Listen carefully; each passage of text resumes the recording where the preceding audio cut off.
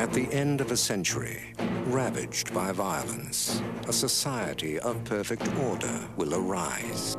Criminals will be frozen and reprogrammed in cryogenic prisons. But in the year 2032, amidst a world of peace and calm... We're police officers. We're not trained for this kind of violence. How was the fiendish Simon Phoenix apprehended back in the 20th? In the end, it took just one man, John Spartan. You mean the Demolition Man? Two mortal enemies. Just dropped in to say hi. From another time. Pass is over, John. Time for something new and improved. Oh, hell. Will be unleashed on a future. Greetings and salutations. Welcome to You Have to Watch This podcast. I'm Ryan. I'm Alan. And I'm Devin. And we formally convey our presence. No one has to know how many tries we had to do for that. It was one. It was perfect. It was one, yeah. I One take Jake. Yeah, exactly. Yeah. So, from the opening and from my opening, hopefully you know that we're that the movie that we did this week was Demolition Man. Movie that came out in 1993. It's designated as a fantasy thriller, which surprised me. I would say more it's a comedy action sci-fi film. Yeah. And it was I would say ushered in the 90s movie style personally. But I want to get to what you guys thought, since you two have never seen this movie before. And this is like one of my top 10. So, Okay. whoever wants to go first. Okay. I feel like I have seen parts of this movie before, but I also think I got this confused with his Judge Dredd movie. Oh yeah, I could definitely see Is Sandra that. Bullock in that one too? No, it's somebody else. Okay. Then yeah, I've definitely seen parts of this before on like Fox in the afternoon on a Saturday. Yes. This was a big network television action film because it was easy to cut to make it for it to fit on network television. Which is sad because you lose all of the jokes about the swearing. Yes.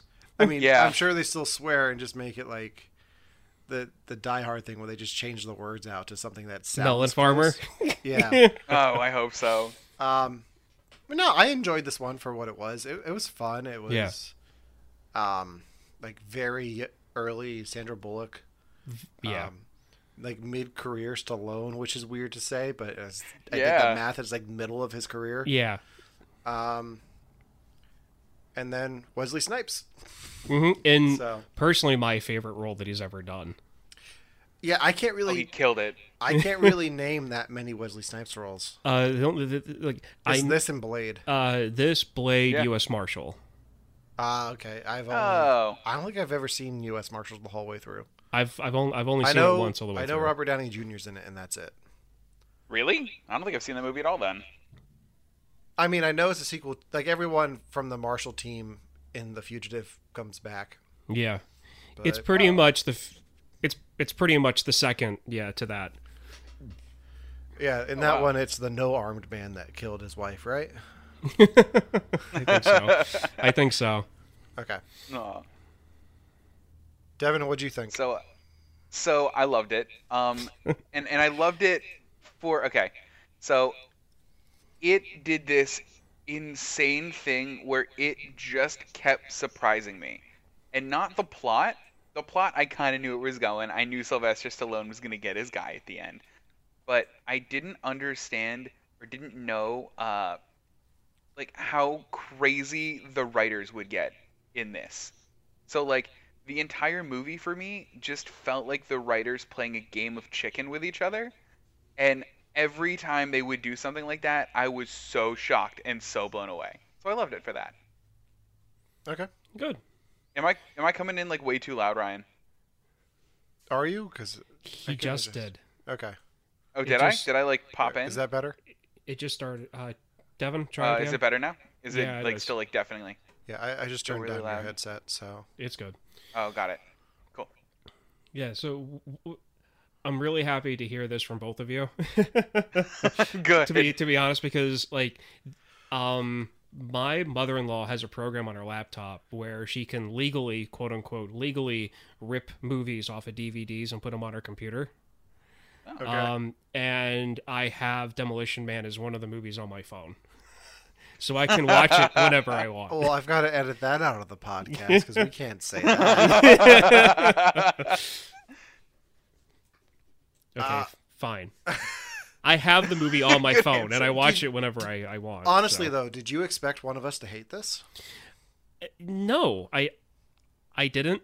I was, afraid that Devin was going to be, there were so many 90s movie tropes in this. I was so afraid that he would say that.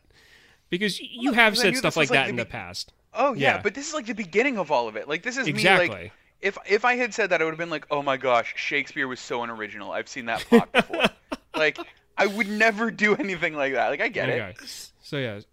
Yeah. This movie fits into a Venn diagram of 80s movies, 90s movies. This one's in the middle. Yeah, it's right in the middle. Yeah. Oh, yeah. Like, I can see influences from both. Yeah. And most of that comes from Stallone. And, like, what was he coming off of for this one? Stop or My Mom Will Shoot? I have no idea. I hope it was. Oh, man. Well, Yeah, I like Stallone when he does comedy more than I think I like him when he does action. Yeah, I'm exactly the same. I mean, I hear he's just a bucket of laughs in Creed 2. I still have to watch that movie, I guess. I still haven't seen the first Creed. No, I haven't either. I heard it was really good, though. To be fair, I don't think I've seen any of the Rockies the whole way through, so... What? Actually, I've watched all of the Rockies except for the Creed ones all the way through. I've watched Rocky 3 into 4 at a bar once in college, which was amazing. That's good. Never went to that bar again, but that's the thing that I did at the... 4's when the robot shows at up. the gaff. Oh, yeah. I see. I know there's a robot in it. Never seen the robot. Oh, that's like the best part of 4. But no, Okay. this movie was so good for the 80s campy parts of it because, like, oh my gosh, there were just like, I'll get into specifics later, but there's so many parts of this that I was just shocked and charmed by. Okay, so this movie, as I said, came out in 1993. He did Stop or My Mom Will Shoot. He did right before this. I called it! I didn't even have to look that shit up. And I'm then, so proud of you. And then he did Cliffhanger right after this. Oh, yeah. Which I used to watch that movie like nonstop when I was a kid, and then I saw it once a few years ago, and I just kind of said under my breath halfway through that movie, I'm never going to watch this again. Okay. And then after that, he did The Specialist in 94. Okay. So yeah, so that's what his career was between 1992 and 1994. So three action films and 2 comedies. Okay. Demolition Man counting as action and comedy. To be honest, I Yeah. was kidding when I said the Stop or My Mom Will Shoot thing. Do you, I know. I knew that was a thing. I didn't know the timeline. I'm kind of worried for myself. I'm so proud I of you. feel like that's a sign that I need to like stop watching movies. Or don't, or keep going. So, do you guys know the dumb fact about Stop or My Mom Will Shoot? Yes, I do. About I do. Schwarzenegger? I don't know. So, Enlighten Schwarzenegger faked interest in this movie because Schwarzenegger and Stallone had this huge rivalry around this time. And Schwarzenegger faked a lot of interest in Stop or My Mom Will Shoot, hoping that Sylvester Stallone would fall for it because Schwarzenegger knew it was a really bad movie. So Schwarzenegger was like, oh, I'm going to get this. This is going to be my movie. And Sylvester Stallone took it from him and was in it, and he said he regretted it ever since. I feel like Schwarzenegger's like the biggest troll in Hollywood. He is. Yeah. Did you hear what he did when he was governor? He just No. revealed this a few weeks ago. He was on James Corden promoting that Terminator reboot that flopped. Oh. And they were doing the game called Spill Your Guts or Feel Your Guts, where you have to tell the truth to a question or eat disgusting shit. And James Corden asked him the question, what was something you lied about when you were a governor? And he laughed for a minute, and then he came up with this story. He when you veto a bill, you have to write a response to why you veto it. And he really hated the guy who wrote this bill, so he did one of those acrostic poems, like every letter on the side spelled "fuck you." And then like the press caught onto it, and they asked him about it. He's like, "No, I don't know what you're talking about. I didn't know that." He just leaned hard into the Austrian. Yeah, he's like, I didn't know. That. I'm sorry. So Not sending me to the cooler. this so Demolition Man, I just looked this up because I didn't look up any of the stuff beforehand. It was nominated for Best Costume, Best Special Effects, Best Science Fiction Film, Best Visual Effects, and Best Villain. These are all nominations. The only one I care about to say anything about is the MTV Movie Award, which was a nominee for Best Villain. It won a ASCAP award. It was a winner for Top Box Office Films. Not sure exactly what that category means, but there's that. But yeah, no, so my experience with this, I know I said before about an R-rated movie that we did recently that I said might have been my first R-rated movie, but I can't remember which one I said that about at this very moment. But I have to take that statement back because I actually believe it's this one because I have a very specific memory of this. This movie came out in 93. So I was like 7 years old when this movie came out, and I was still in elementary school, obviously. Yeah. The student, so just to give you an idea of what an East St. Louis school system does for its Students of the Month award, all of the elementary school kids who got Student of the Month got the movie poster for this film. I love that. And so it got me interested because a friend of mine got it, and I was like, Demolition Man, oh, look, that's Sylvester Stallone. That's cool. I mean, as a 7-year-old, I knew who he was. So I remember asking my parents about it, and I told my parents about it, and my dad was like, what? What movie? And so the school in the newspaper was it a week or 2 weeks? Might have been 2 days later. I can't remember. The school system had a formal apology in the newspaper that they gave their elementary school students posters to an R-rated film as their, congratulations for the month thing. So it was a movie that I always asked about. So I truly believe this might have been my first R-rated film because when I was sick and I was in the hospital and I was in the 5th grade, this was like one of 2 R-rated movies my parents got the okay from the hospital director, people for family stuff. So I could watch it in my room because at a children's hospital, being in the 5th grade, they needed the okay from the parents for me to watch anything that was overrated for me. And this was one of the few movies that I could watch. So I know as a 5th grader, I was watching this movie. Unedited. Unedited. There were a couple of racy scenes in here. I had it on VHS for crying out loud. I think I've owned this movie 3 times. Wow. God, this would be a good one to watch on VHS. Oh, it is. Yeah. It is. Speaking of VHS tapes, did I tell you guys what happened to me the other week? No. So I'm at my soon-to-be brother-in-law's birthday party. Friend of the show, Lou. Hi, Lou. Oh, Lou. So we're all hanging out. It's late October. The party's outside, so we're all hanging out in their garage. And I just hear a voice from the end of their driveway saying, "Alan, come here."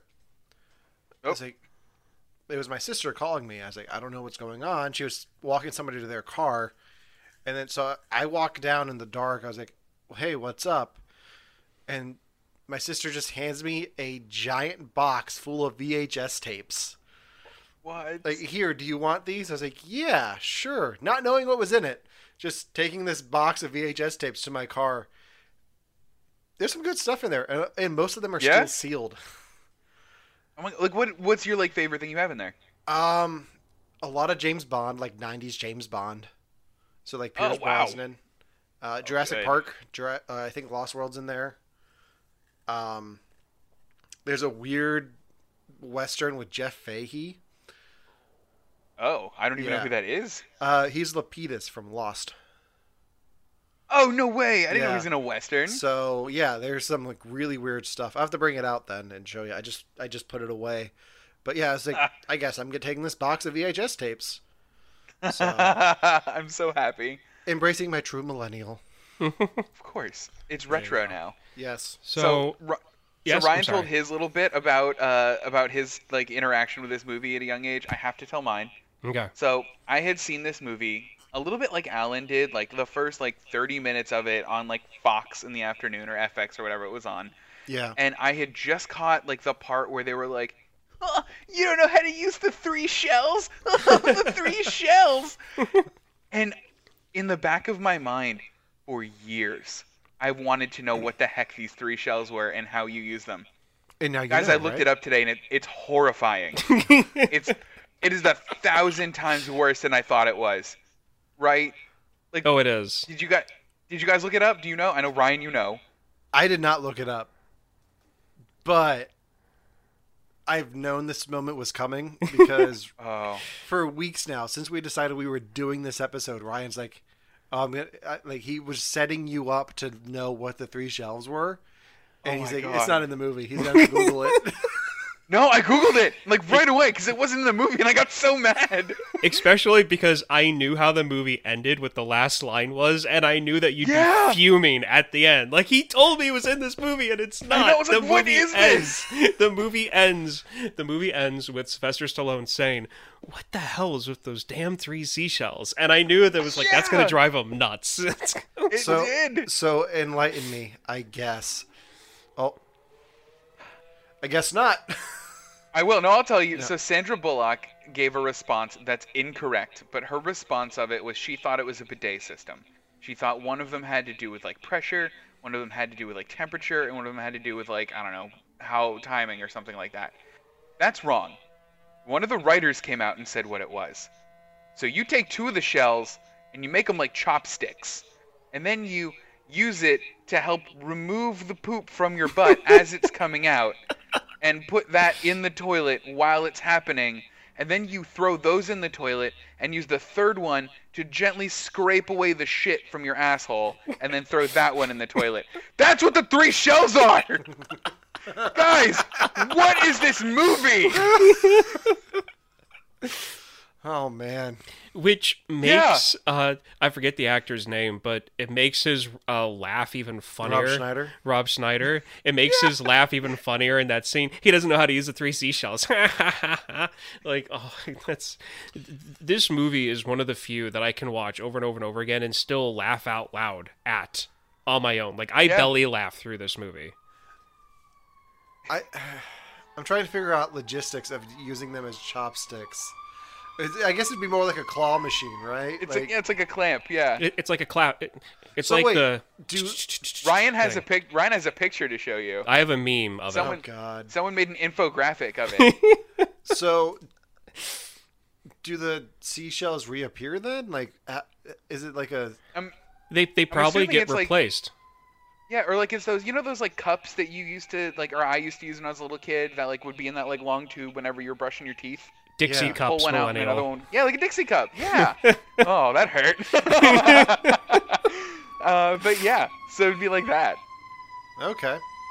Yeah. Did somebody light a barn on fire or something? Yes. No, Wesley Snipes just lit like a pile of gasoline on fire. He lit the capacitance gel. He lit the. Okay. So, side note, Ryan, go ahead. No, you go ahead. So, Ryan, you talked about Wesley Snipes being up for Best Actor or Best Villain for this. Yeah. Totally deserved. Like, he killed it in this. Yeah, to me, he is, when it comes to, like, action villains, like, not horror villains, but, like, action villains, this is my favorite.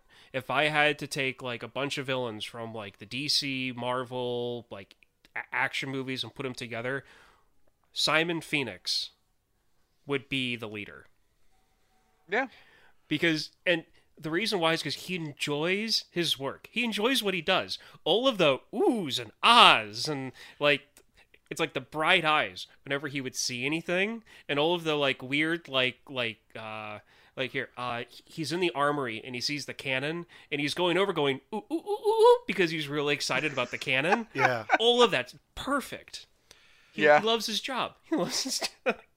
See, I liked him in this, but I'd rather I want to see him team up with Sid from Virtuosity. Actually, ooh, I wanted to ask you about this. Okay. Because they play the Simon Says thing in this movie. Yeah. I wonder if, because they said that Die Hard with a Vengeance, the first part of that movie was Simon this Says. other script called Simon Says. I wonder if there's elements of that original script of Simon Says in this movie. I mean, it could also be the fact that his character's first name is Simon, but it's still kind of, came out in 93. Die Hard with a Vengeance came out a little bit later in the 90s. Depending on how old that script was, pieces of it might have been pulled to make different films. I mean, the guy who wrote this isn't credited with anything with Simon Says or Die Hard with a Vengeance. Okay. He is responsible for Son-in-Law with Pauly Shore. Oh, wow. Oh, I love that. Oh, that's funny. But yeah. Okay. So I have one note. I had a few notes. Uh-huh. So I split this movie into 2 viewings. Okay. I finished the last half hour tonight. But I watched it last night and took a few notes.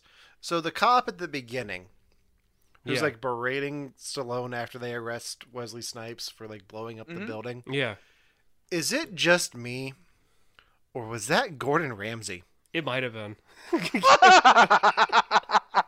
What? He looked exactly like Gordon Ramsay. I didn't even catch it. Yeah, it was disturbing.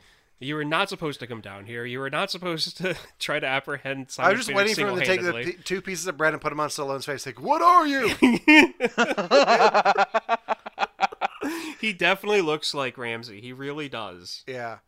And then the other note that I have is just kind of something that made me giggle. Okay. At one point, Sandra Bullock says the line, "While you were sleeping." I was like, she was in that movie. That was before this, right? Like, that was probably intentional. I think that was after this. Oh, it was after it? Then never mind. Yeah. Because I looked up her career before, like, around this time, too. Where was she? I looked at too much stuff on IMDb today. All right, so before this, this was, like, right before Speed. Was it? Yeah, before this, she was in the Thing Called Love and Love Potion number 9. And then the next year she was in Speed. Because I read a thing that Rob Schneider was talking to her about this script she was reading. He's like, yeah, I don't know about that bus movie. Like, that doesn't sound like it's going to be a hit. That sounds like a really solid Rob Schneider move. Yeah. Like, I mean, it explains his career. It absolutely explains his career. I have a good feeling about The Animal. I'm gonna like Deuce Bigelow, Male Gigolo 2. That's definitely gonna be a hit. The first one, what was it? Hot Chick. Hot Chick. Yeah. Yeah. Oh, Rob Schneider makes me sad. But I give Sandra Bullock in this movie so much credit for delivering what is arguably the dumbest lines I've ever seen or heard in my life with such sincerity. Yeah. Just like, a code 817. A murder death kill. I'm like, what even is this? Like, I wanted to hate the movie at that point, but I'm like, no, they know what they're doing. They know they're writing murder death kill next to each other. Yeah, and to me, that's one of the reasons why I love this movie so much, is that the writers and the directors and everybody sat down, was like, we need to build a world. We need to build a society that has its own lingo, that has its own language, that has its own morals, and show that. I mean, you could literally take any scene that doesn't directly have to do with Sylvester Stallone and Wesley Snipes' characters, continuing their storyline. You can cut every other scene out of this film, and it wouldn't make any sense except for their main storyline, but it would be like a 45-minute movie. every other scene in this movie is dedicated to world building. And that's what I love, up until about the last, 45 minutes of it. And because, the scene with the 3 seashells, where they show him go in and get the paper and all of that, that scene has nothing to do with the storyline. It doesn't at all. But it sets up, 2 or 3 running gags in the entire film. And it has to do with just the way that they are. Like the whole no physical contact greetings. Because after that happens, that cop that he, gives the high five to, that character disappears. He's not in the film the rest of the entire movie. And it's because he was there for that setup and that was it. And they did that with a lot of the characters in the film. Yeah. I mean, it's true, though. Yeah, they did a good job with exposition in this, because it wasn't too heavy-handed. Yeah. A lot of times it's just this is what's going on, blah, blah, blah, blah, blah, blah, blah. Okay, now go. They spread it out, and it was a little weird having the warden talk on the video screen the way he did. Oh, yeah. That was the only one that was kind of awkward, but it made sense. Yeah. Mm-hmm. But yeah, I really like the world that they built. Oh, yeah. This. Yeah. So, I mean, no, go ahead. But for as quirky as the world was, it was believable. Knowing where they came from, that version of what 1996 he was, I think, where he came from. Yeah, that's what I was going to ask. Yeah. What year is he frozen in? Okay, so he's frozen in Los Angeles in 1996, and and they show Los Angeles when it goes over the burning Hollywood sign.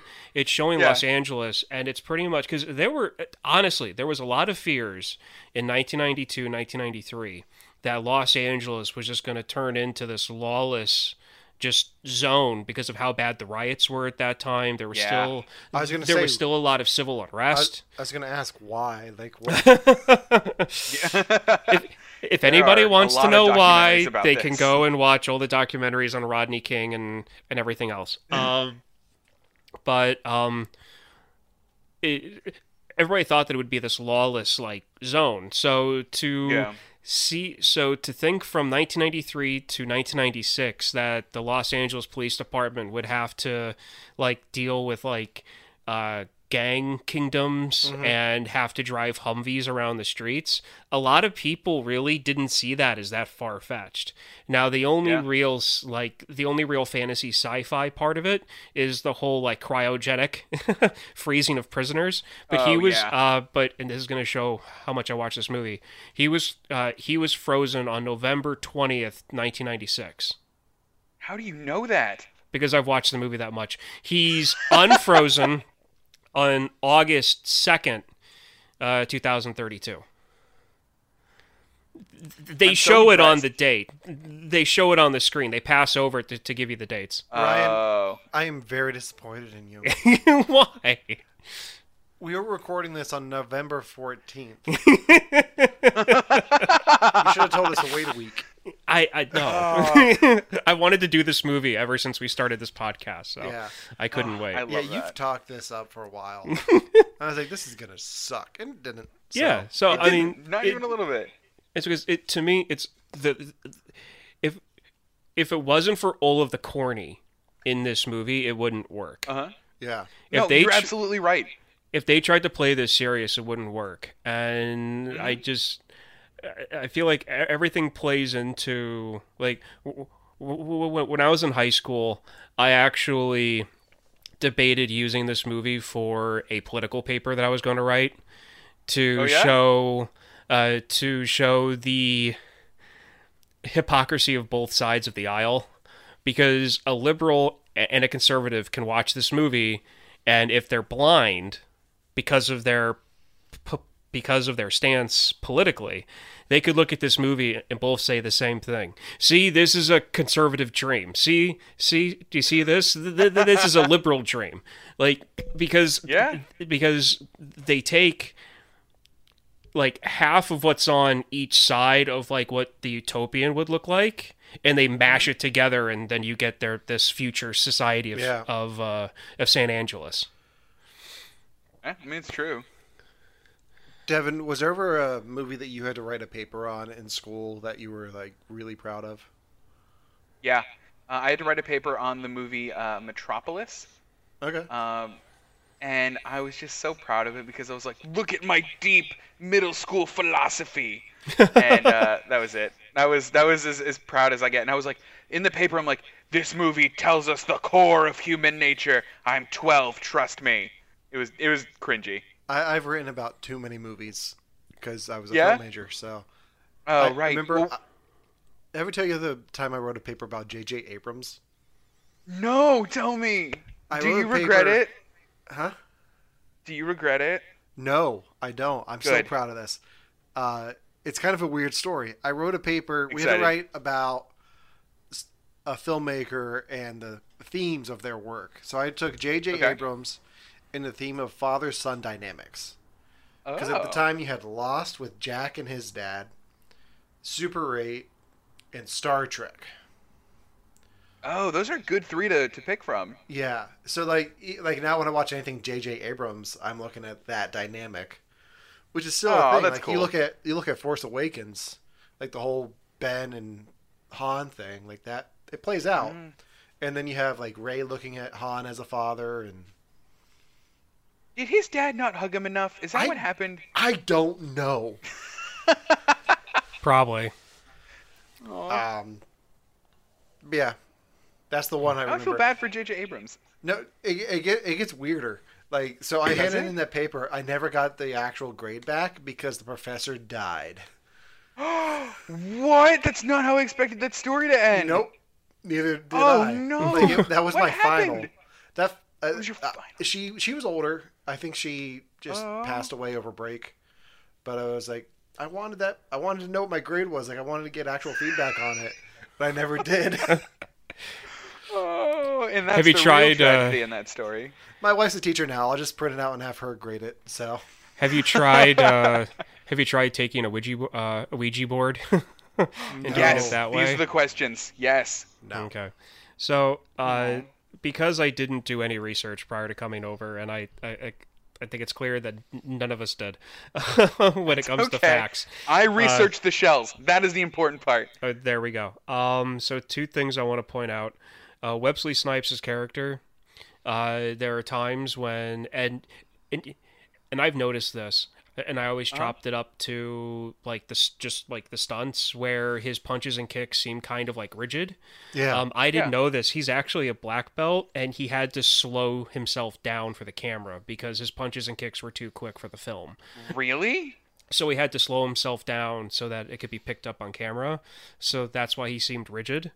Sylvester Stallone describes the scene where he's getting frozen in the tub as the worst 5 hours he's ever had on a movie set. He was terrified. 5 hours. Well, that was before he was playing like 5 roles in Spy Kids 3D. That's very true too.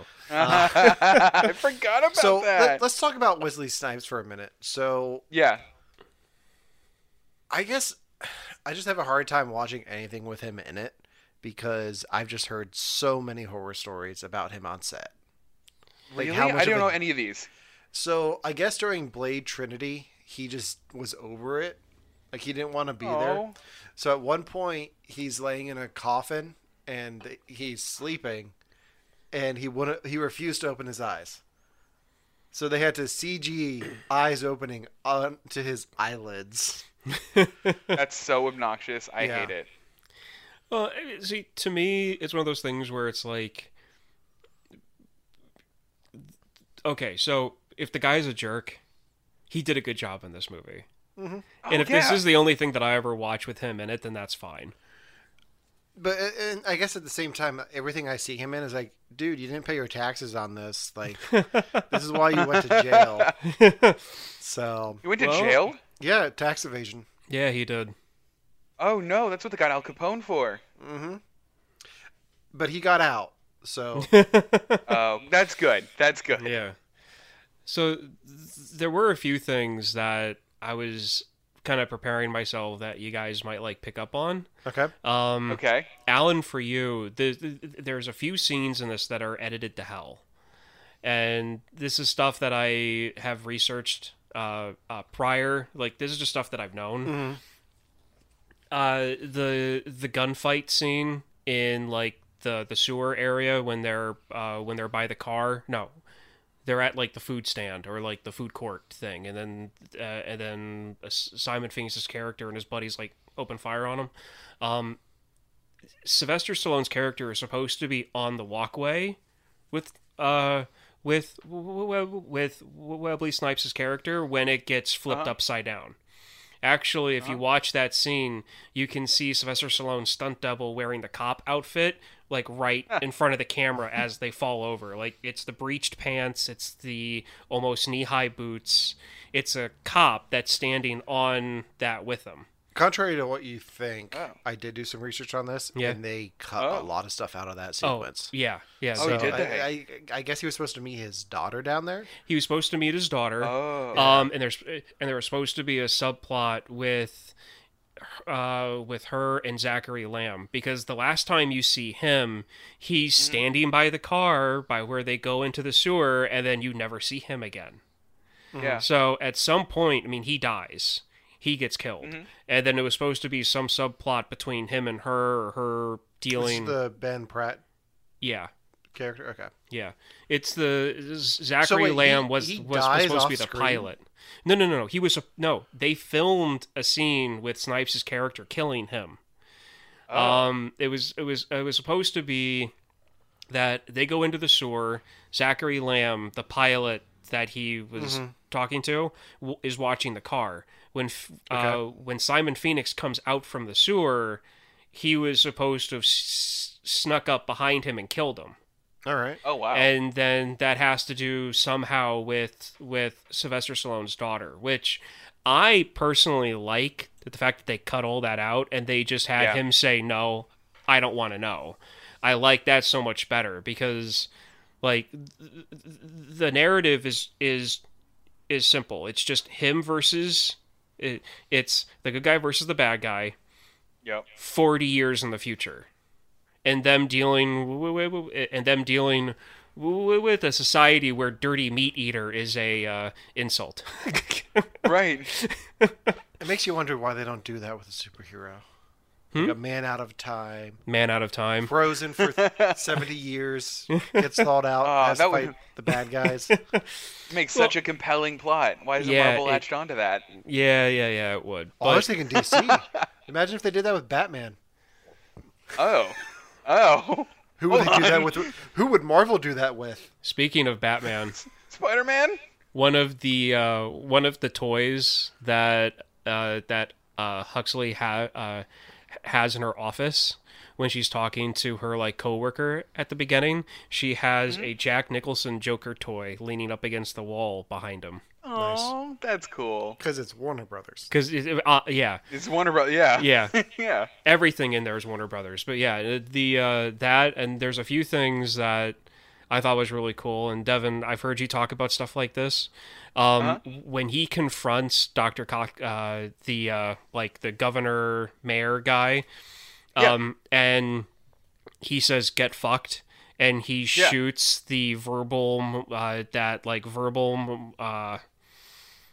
thing that gives you tickets when you curse. Yeah. When he shoots it, from that point on in the movie, they don't work. I love that. They, from that point on, every time they swear, you don't hear that in the background every time, just like they did before. See, that, like, those little details are what I like about movies. Like, I did not pick up on that, but I absolutely love that little fact. Yeah, that, and when Lenita Huxley walks into the police station, the first time you see one of those things, she walks right past it, and it's the only thing on the wall. Oh, that's cool. So they show it even before it's even used. Before they like tell you about it, just so you know it's there. Yeah. I like that.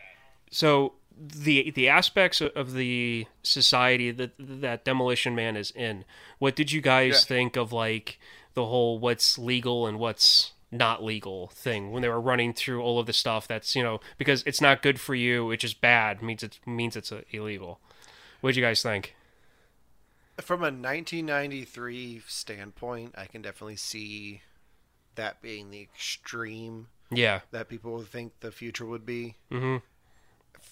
For like a satire. Oh yeah. Yeah. I think it's just so exaggerated. I love that it's just Taco Bell. Oh my gosh. the only restaurant to win the franchise wars. I want to see the franchise wars. Give me a prequel of the franchise wars. Give me a 3-season miniseries on Netflix of the franchise wars. Yes. Yes, please. Yeah, because that... When I was a kid, I was so confused when he said, welcome, we'll have dinner tonight at Taco Bell, and as like a little kid, I'm sitting there thinking to myself, Taco Bell?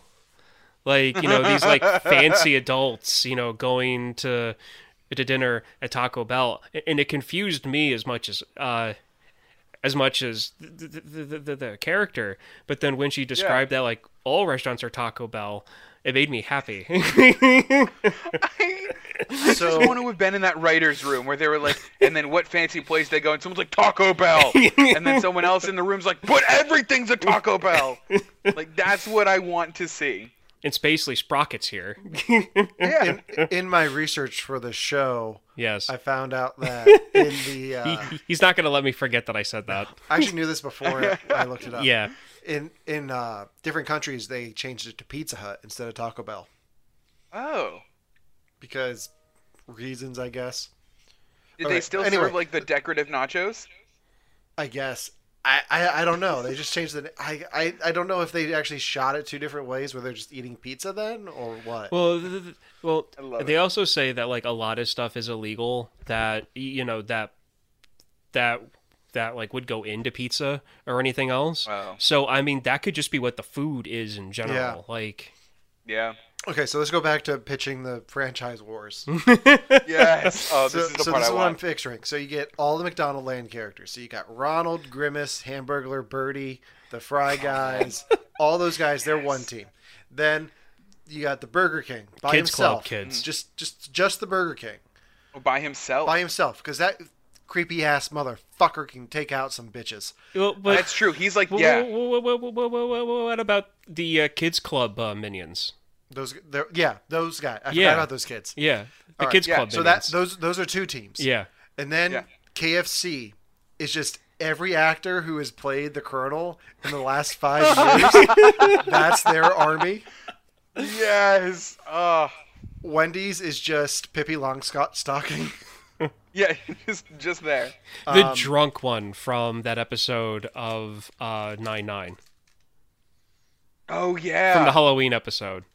Just that drunken Halloween costume of Pippi Longstocking with the bottle of vodka. Oh, the Raggedy Ann. Yeah, the Raggedy Ann. Okay, so what other restaurants are we missing? There's the vicious sea battle between Long John Silver and everybody else. Archer Treacher, yeah. Archer Treacher, yeah. Arby's, they have the meats, so it's just like they just have a herd of animals. Just a herd of buffalo. No, all the animals. They got all the cows. animals. Shit. What happened? My phone charger came unplugged. It knocked both sodas over. Both of our sodas over. All onto It's Ryan's ready phone. to join the war. Sorry fine. about that. You're good? It's fine. Okay. It just got on the case. It'll be a little sticky. It'll be easier to hold. I'm not buying you a new phone. It'll be easier to hold. Shit, where was I? Oh my gosh. Oh no. The animals. We're All the forgetting animals. about one. Which one? Jared Hardee's? the Subway guy makes a really creepy return. No. In the middle of the third No. season. This is what it is. It's Jared. Yeah. Subway and Papa John's team up, and they're just eliminated. Everyone teams up against them. Like those just two. right away. Those two are the axis of evil in this war. Like, and then after that, everyone else is like, okay, now we're fighting amongst ourselves. Like, the enemy of my enemy is my friend. Like that's what we have to happens stop there. what we're doing to kill these guys.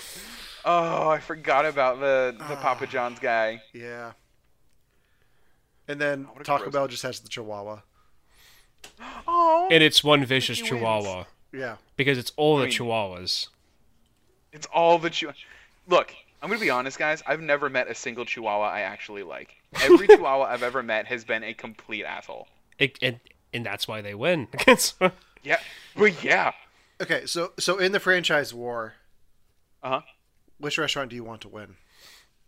Which one do I want to win? I want the KFC bunch to win. I want the KFC bunch to win. Who do you think will win?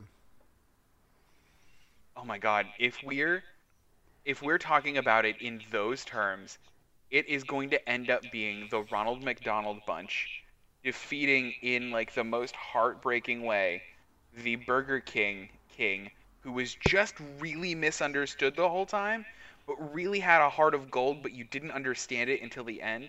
But the McDonald's gang is more diverse and therefore more marketable, so they're going to end up winning. And then, as the last episode airs, like right at the end, the Jack in the Box clown nose comes right through the clown's chest, and he sits on the throne. He's plot twist. I forgot about him. This is what happens. Like McDonald's stabs the Burger King, he dies. Yeah. And then off in the distance, you just hear horses coming. There were 5 horses, and 5 guys just come and stab Ronald McDonald in the back, and 5 guys wins. Oh, 5 guys. And one of the guys just goes, "I'm loving it," and rides off into the sunset. Have it your way. We're doing it. Okay, so the reason why I brought up the whole franchise war thing is because what I find funny and ridiculous is that the moment that Sylvester Stallone's character is blown away about the future is when he finds out that all restaurants are Taco Bell. Because up until that point, it's been, oh, okay, well, that sucks. Well, that's interesting. But no, his reaction to finding out that all restaurants are Taco Bell is, no way. When he finds out that, like, meat's illegal, salt's illegal, contact sports are illegal, you know, like, all of this stuff that he can't do, and then he finds out that that's illegal, and he's like, no way. Like, he's blown away by that. Yeah. I think 95% of this movie is just Stallone reacting to things, and that's what makes it great, because he overreacts to everything. It's like the scene when he's in the back of the car. Like, it's like when Sandra Bullock's character goes, "John, you seem so very alone, but the future's not that different." And she puts on the oldie station, and it's just commercial tunes. And he leans back and he goes, "Somebody put me back in the fridge." Yeah. I just love, like, again, in the writer's room, someone's like, this is the most tense scene. They're just about to go into a big fight. What do? And someone goes, make Benjamin Bratt sing a commercial song. And he sings like a dog food commercial song. Like, during, like, there's tense music in the background, and that's what he's singing. Holy cow. You know, and there's so much of that in this movie. There's so much of that. The commercials as, like, pop songs would drive me insane. But it's oldies. It's nostalgic for them. That J.G. Wentworth theme song would just be the one that is playing all the time, and I would never get it out of my head. Okay, so since I was a kid, there are 2 things in this movie that have shaped me. And one of them is when they walk into Taco Bell, and there's the guy at the piano, "Gardens in the valley, valley in the garden." Oh, no. Yeah. Garden in the valley, garden in the valley. Valley, and I'm keep on screwing it up because I'm doing 2 different things right now. I'm wiping my phone and trying to sing, and it's not working. But it's that tune from the Jolly Green Giant thing. That version of the tune from this movie has been stuck in my head since I was 10, and every now and then it comes up. It's like dun dun dun na na na na na na na na. Valley of the Jolly Green Giant. Like, it's stuck in my head forever. Devin, what song is stuck in your head forever? I still got the Shining theme in my head. The Shining theme? From last week, yeah. Oh, man. Like, what's in your head right now? What's in my head right now? Yeah. So we were talking about this, and I had actually thought a lot about what jingles really stuck with me. The Oscar Mayer one. Like, hands down. My Baloney has a first name? Yeah, that one! Yeah. Oh, it's like glued in there, man. Yeah, that's a good one. I got it back. Greens you got it back? In the garden, garden in the valley, valley of the Jolly Green Giant. And it's got the background singers in there, and then of course you can hear it just repeat over and over and over again as they're talking. It's great.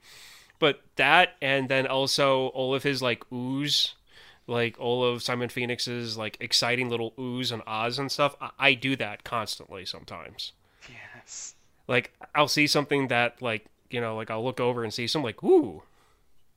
I've done it since I was 10. Like, it's like this movie shaped me. Well, partly. It's yeah. I love that. So wait, and I was thinking about this too, is the art of jingle writing a lost art form? Or Yes. are there still jingles out there that would rival any that they had in this movie? Because I don't watch a lot of live TV, so I don't see a lot of commercials. I don't think it's as huge as it is now. Or I don't think it is as huge now as it was back then. Because that was, like, you got to figure out, like, the Jolly Green Giant, the Oscar Mayer, they probably started on radio. Like, back before television and all of that. So... Yeah. I That's don't think true. it... I think it died when Full House had Uncle Jesse and Joey write a jingle in the basement. Like that was a whole episode. They just were dedicated to writing a commercial jingle. Like, that's what they did. Yeah. That seems like too much. That's when jingles jumped the shark and everyone's like, okay, guys, got to figure out something else. And then it went What's to that? just small A little non-skippable skits. ad on the internet? Okay. Yeah. So I yeah, forgot I about mean, the Meow Mix one, and that's it. That one wins it for me now. I'm sad that wasn't in the movie. Give me a break. Give me a break. Oh, Break that me one. off a piece of that fancy feast. Oh, I'm so glad you did that. We have stuff to talk about after the podcast with that. okay. I'm just leaving it there as a teaser for people to not understand what we're talking about later. I know. I'm Okay. mysterious like that. All right, so what else do we want to talk about with Demolition Man? If you can remember, what was your favorite mispronounced slang by Sandra Bullock's character? I wanted to talk about this. We're gonna go blow him.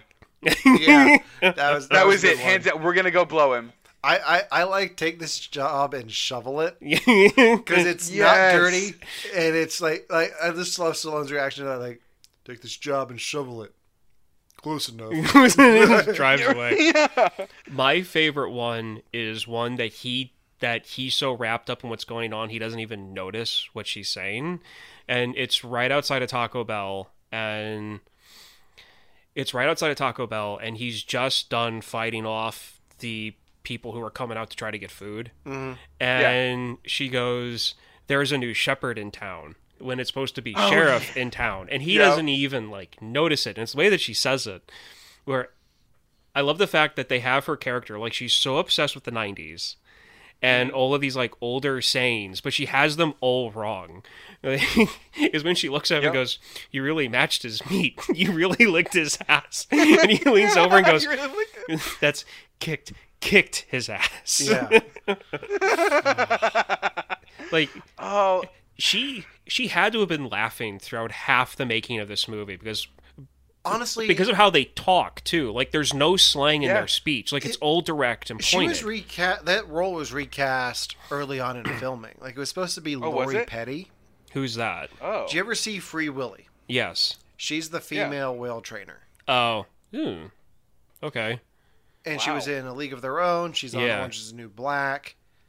She's a good actress. I can't see her doing this part. Yeah. At No. all. No, And no. I think, and that might be why that it was recast. Yeah. They said it was for creative differences. So Sure. I can see it. Yeah, see it. like she Yeah. wanted to play it one way, and they were like, "No, you've got to play this straight because I mean, honestly, out of all of them, like, she is intelligent because they show her doing things that obviously she wasn't trained for. When it comes to like code fixing the car, and everybody else is stunned because people have been killed, and she's the only one that's clear-headed enough to like try to get through everything. I love her interactions with the computer, though, because she asks the computer if it's coming down with a virus, and the computer actually answers her and says, "Of course not." Like, it doesn't say no. The computer responds with, "Of course not. I'm not coming down with a virus." And I just thought Right. that was funny. But after that, the computer doesn't have any other personality besides that going forward. But it was still a nice touch. Yeah. I did see the voice of the computer in this is the same voice of the computer in The Thing, Really? which we did an episode back about a year and a half ago. So just scroll through your feed and go check that out. Was it the new thing or the old thing? The John Carpenter 1982. The John Carpenter one? Yeah. Yeah. Not the newer one. One of the things that I like about this movie too, and I always have appreciated it for, and one that I bring up a lot, is that you can do a science fiction movie and not have a lot of like CGI in it, because the only CGI in this movie was on the computer screen where they were laser cutting Stallone out of the block of ice. Other than that, all of the like landscapes was paintings. Oh, was it really? Mm-hmm. Movies used paintings for the longest time when it came to landscapes like that. Yeah, if you go to the Warner Brothers studio tour, they take you up to where they like the workshop they do those paintings in, and it is so cool. Like it's a whole like pulley system so they can move the paintings up and down. I love it. Yeah. So that's so there's that. But one of the things that I missed all of that. Yeah. I really don't know what she said. I just know that it was a lot of hand gestures. It took me 3 seconds to figure out. My wife was just asking if she could use the microwave. Oh, okay. There's all the hand gestures. He puts some food in the microwave and then punch the button. Oh, that's what that was. Yeah. Okay. Did he see me? Yeah. Oh, yeah. Yeah, so there's... Excuse me while we're playing charades over here.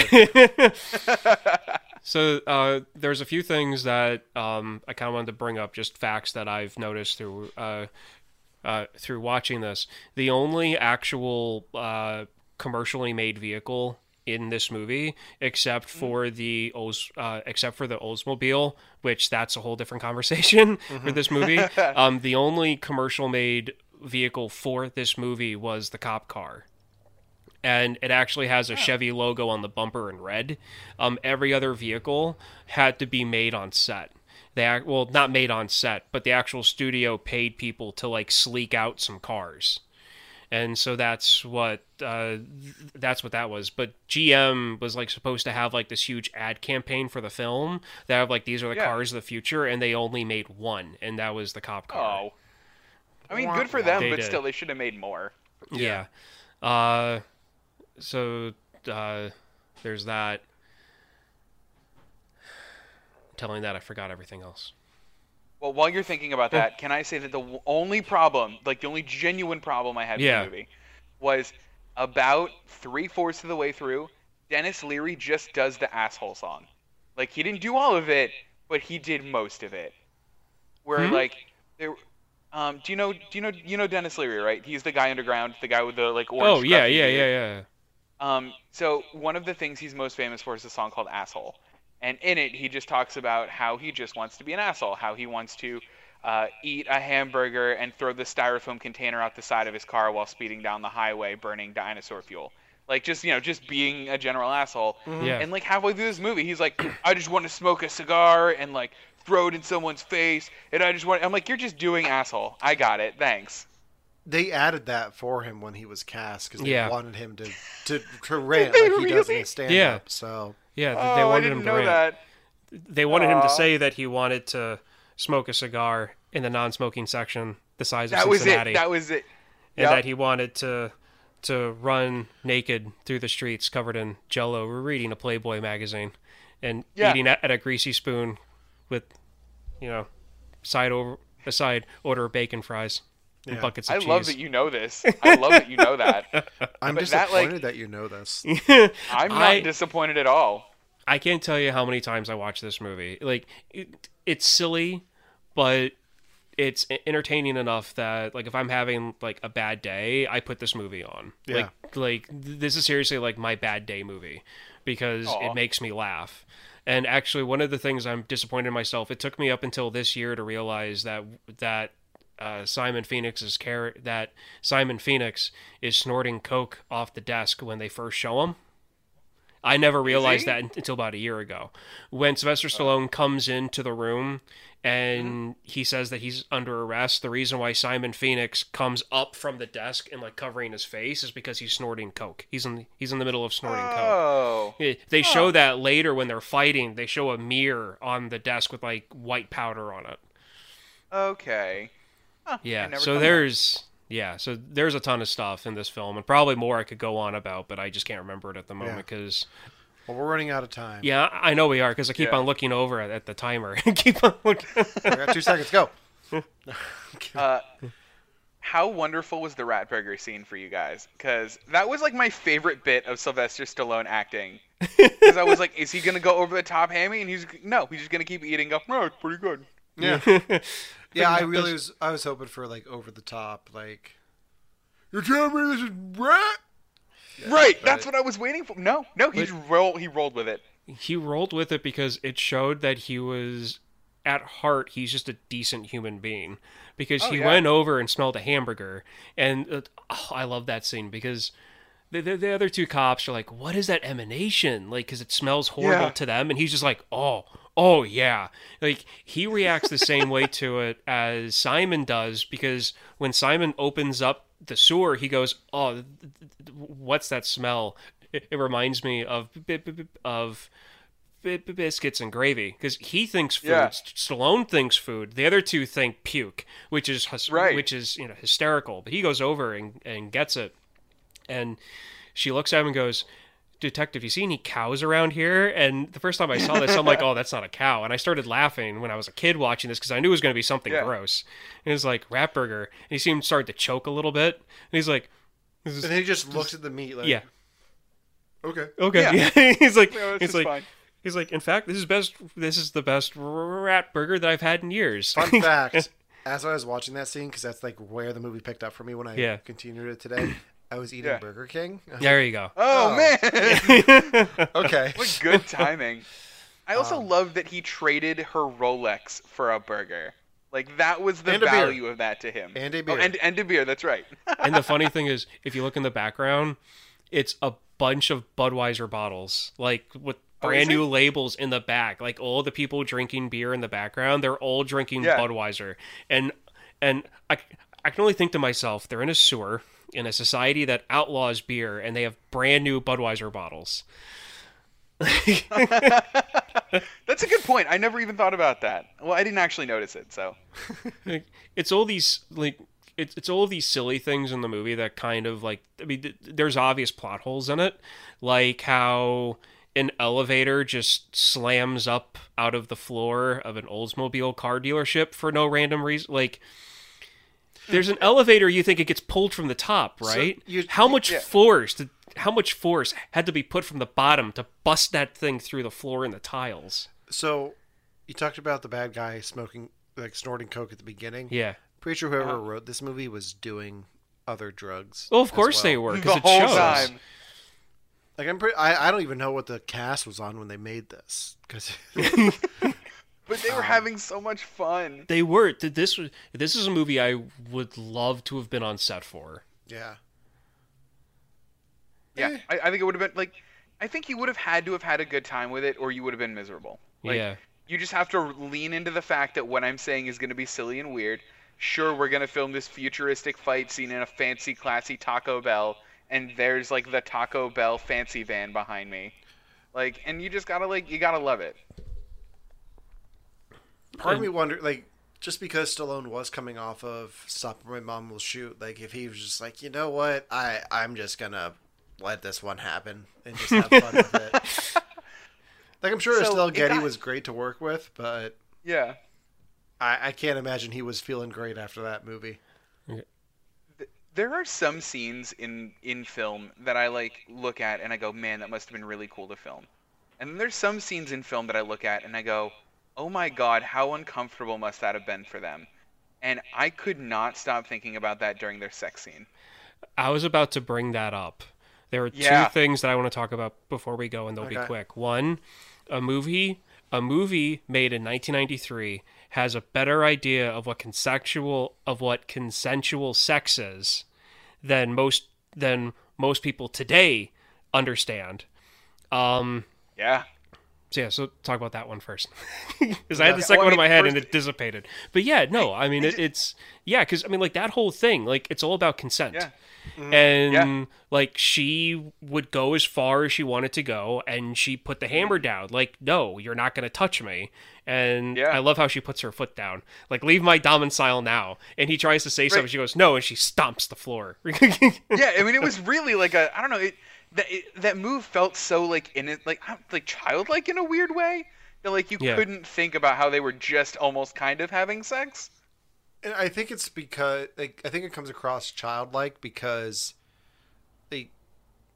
compared to her, compared to him, she is the child. Like she's trying to understand where the world he came from and is making these bad mistakes with the grammar and like take this job and shovel it or eat his ass, like all that. So so I think it does come across childish because of that, but at the same time it's badass and like it is. No, get the hell out of here. Yeah. Right. I mean, this guy who like literally became unthawed because he's a badass, and she's just kicking him out of her room. Like, good for her. Not to mention he's like 100 years older than her. also that 74 years old. She mentions that. Older than him?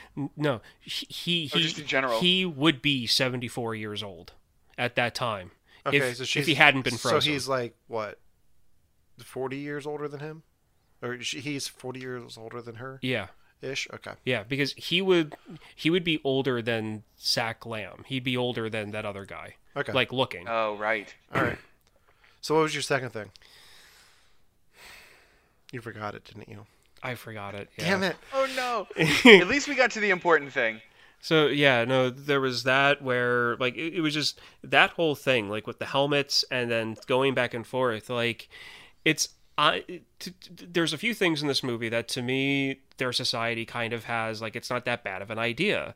Like, if you have a situation where you're not entirely sure if the person you're with, you know, is safe, then that's a good substitute. I mean, it works. And of course, in the movie, since it was made in 93, right after the sex scene with no real nudity in it, they have a blonde fully naked in front of the TV screen. Yeah, that's right. It's still a 1993 movie. I mean, oh, the 90s. I didn't expect that part. I was like, oh. Oh, and him knitting. I like that was the other thing. Like that and the payoffs. This movie had so many payoffs to it. So many little things that they talked about. Like with Simon Phoenix saying, "I'd lose my head if it wasn't attached" at the start of the film, and it ends with him losing his head at the very end of the movie. And then you've got him with the sewing, and then that gets the plot going of, well, then how does Simon know the password to the cuffs? And he says, I wish I knew. And he says how, like, he's possessed using the interface. And, you know, you finally realize, like, oh, he was programmed to do this. The same way that Stallone is programmed to want a needle and thread if his shirt rips. Right. Yeah. Which, like, that part, like, that's one of those other parts where they're like, what are we going to make Sylvester Stallone do in the movie? How about knit? And like you could tell it was like the best day in the writer's room. I feel like Schwarzenegger was in the writer's room, like, okay, then we're gonna make him knit. And he has to deal with the fact that I was president. He's the deal with the right, and that's the whole part. I'm gonna be president. We're gonna make Stallone knit. We're gonna cover him in liquid goo. Secure foam. Secure foam. Secure foam. I thought I was toast, and then all of a sudden I turned into a cannoli. Yes. I did like that line. Yeah, that was good. Man. I would watch this. I would just go in and watch a supercut of his reactions to everything. Yes, absolutely. All right. So I just thought of a question quick. Is there anything about this feature that you guys would genuinely non-ironically want to keep? And mine would be the car foam. Like the super foam, like... If that's what car accidents look like, sign me up. I was gonna say the same thing. Like, that's kind of cool. Like, if you could figure out a way to make that work and protect people, I'm all for that. Everything else in this movie we kind of already have, like the computer systems, the video chatting. Like, it's like that's how we're doing this right now. Is like right, we're living it. Yeah. And they didn't overreach in this film when it comes to future. When it came to technology, everything that they do in this movie could technically be done, except for the cryogenic thing. Everything in this movie that they show, we have. Yeah. It's just a question if we've implemented it or not. The one thing that I would definitely want to keep, like this, the secure foam, definitely. When I was younger, and this shows how my mind has, like, changed throughout, like, growing up, I always thought the whole idea of, like, pregnancies being illegal without a license to be interesting, because then it takes away that whole argument or whatever. But then as I've grown up, I'm like, nah, that's kind of a dumb idea.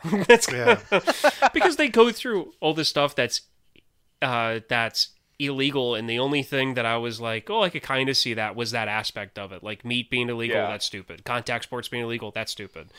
I definitely but realistically though, taking away that secure foam, I want my own personal associate Bob.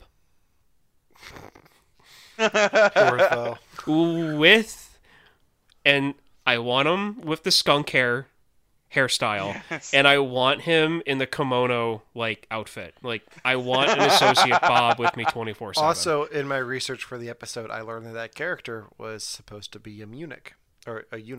Really? Yeah. Oh, I think it's in the novelization. Littlefinger vibes. They did. did. What? Yeah. Game of Thrones reference. Okay. Yeah. There's definitely a lot in this movie that I've learned over the years and learning tonight that I'm really happy that they cut back on just to make this movie simple, because it sounds like they wanted to make this a bit too corny, per se.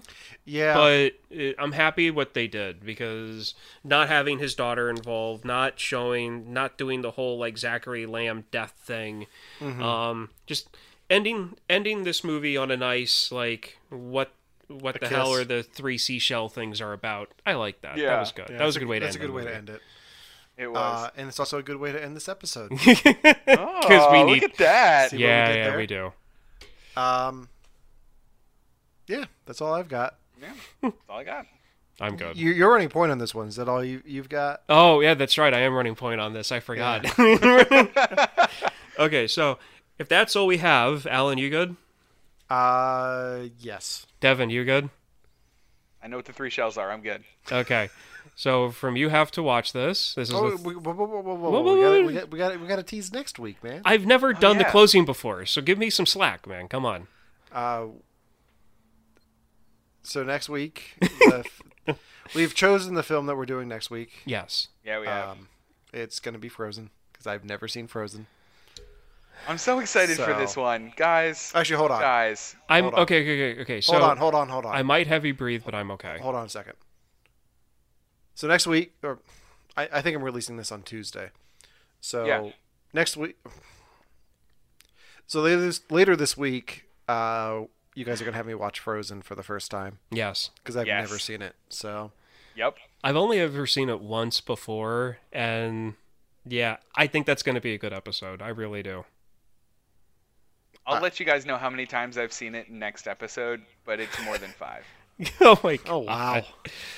Please tell me. Tickets to the musical. I will tell you how many times I've heard "Let It Go," and it's more than 50.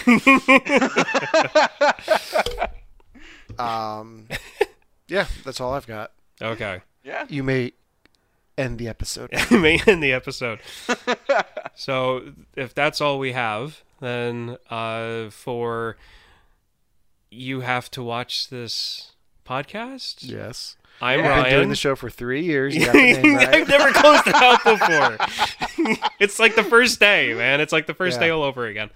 So for You Have to Watch This podcast, I'm Ryan. I'm Alan. And I'm Devin. Be well. Even kids with chicken pox love hot dog. I'm a hot dog.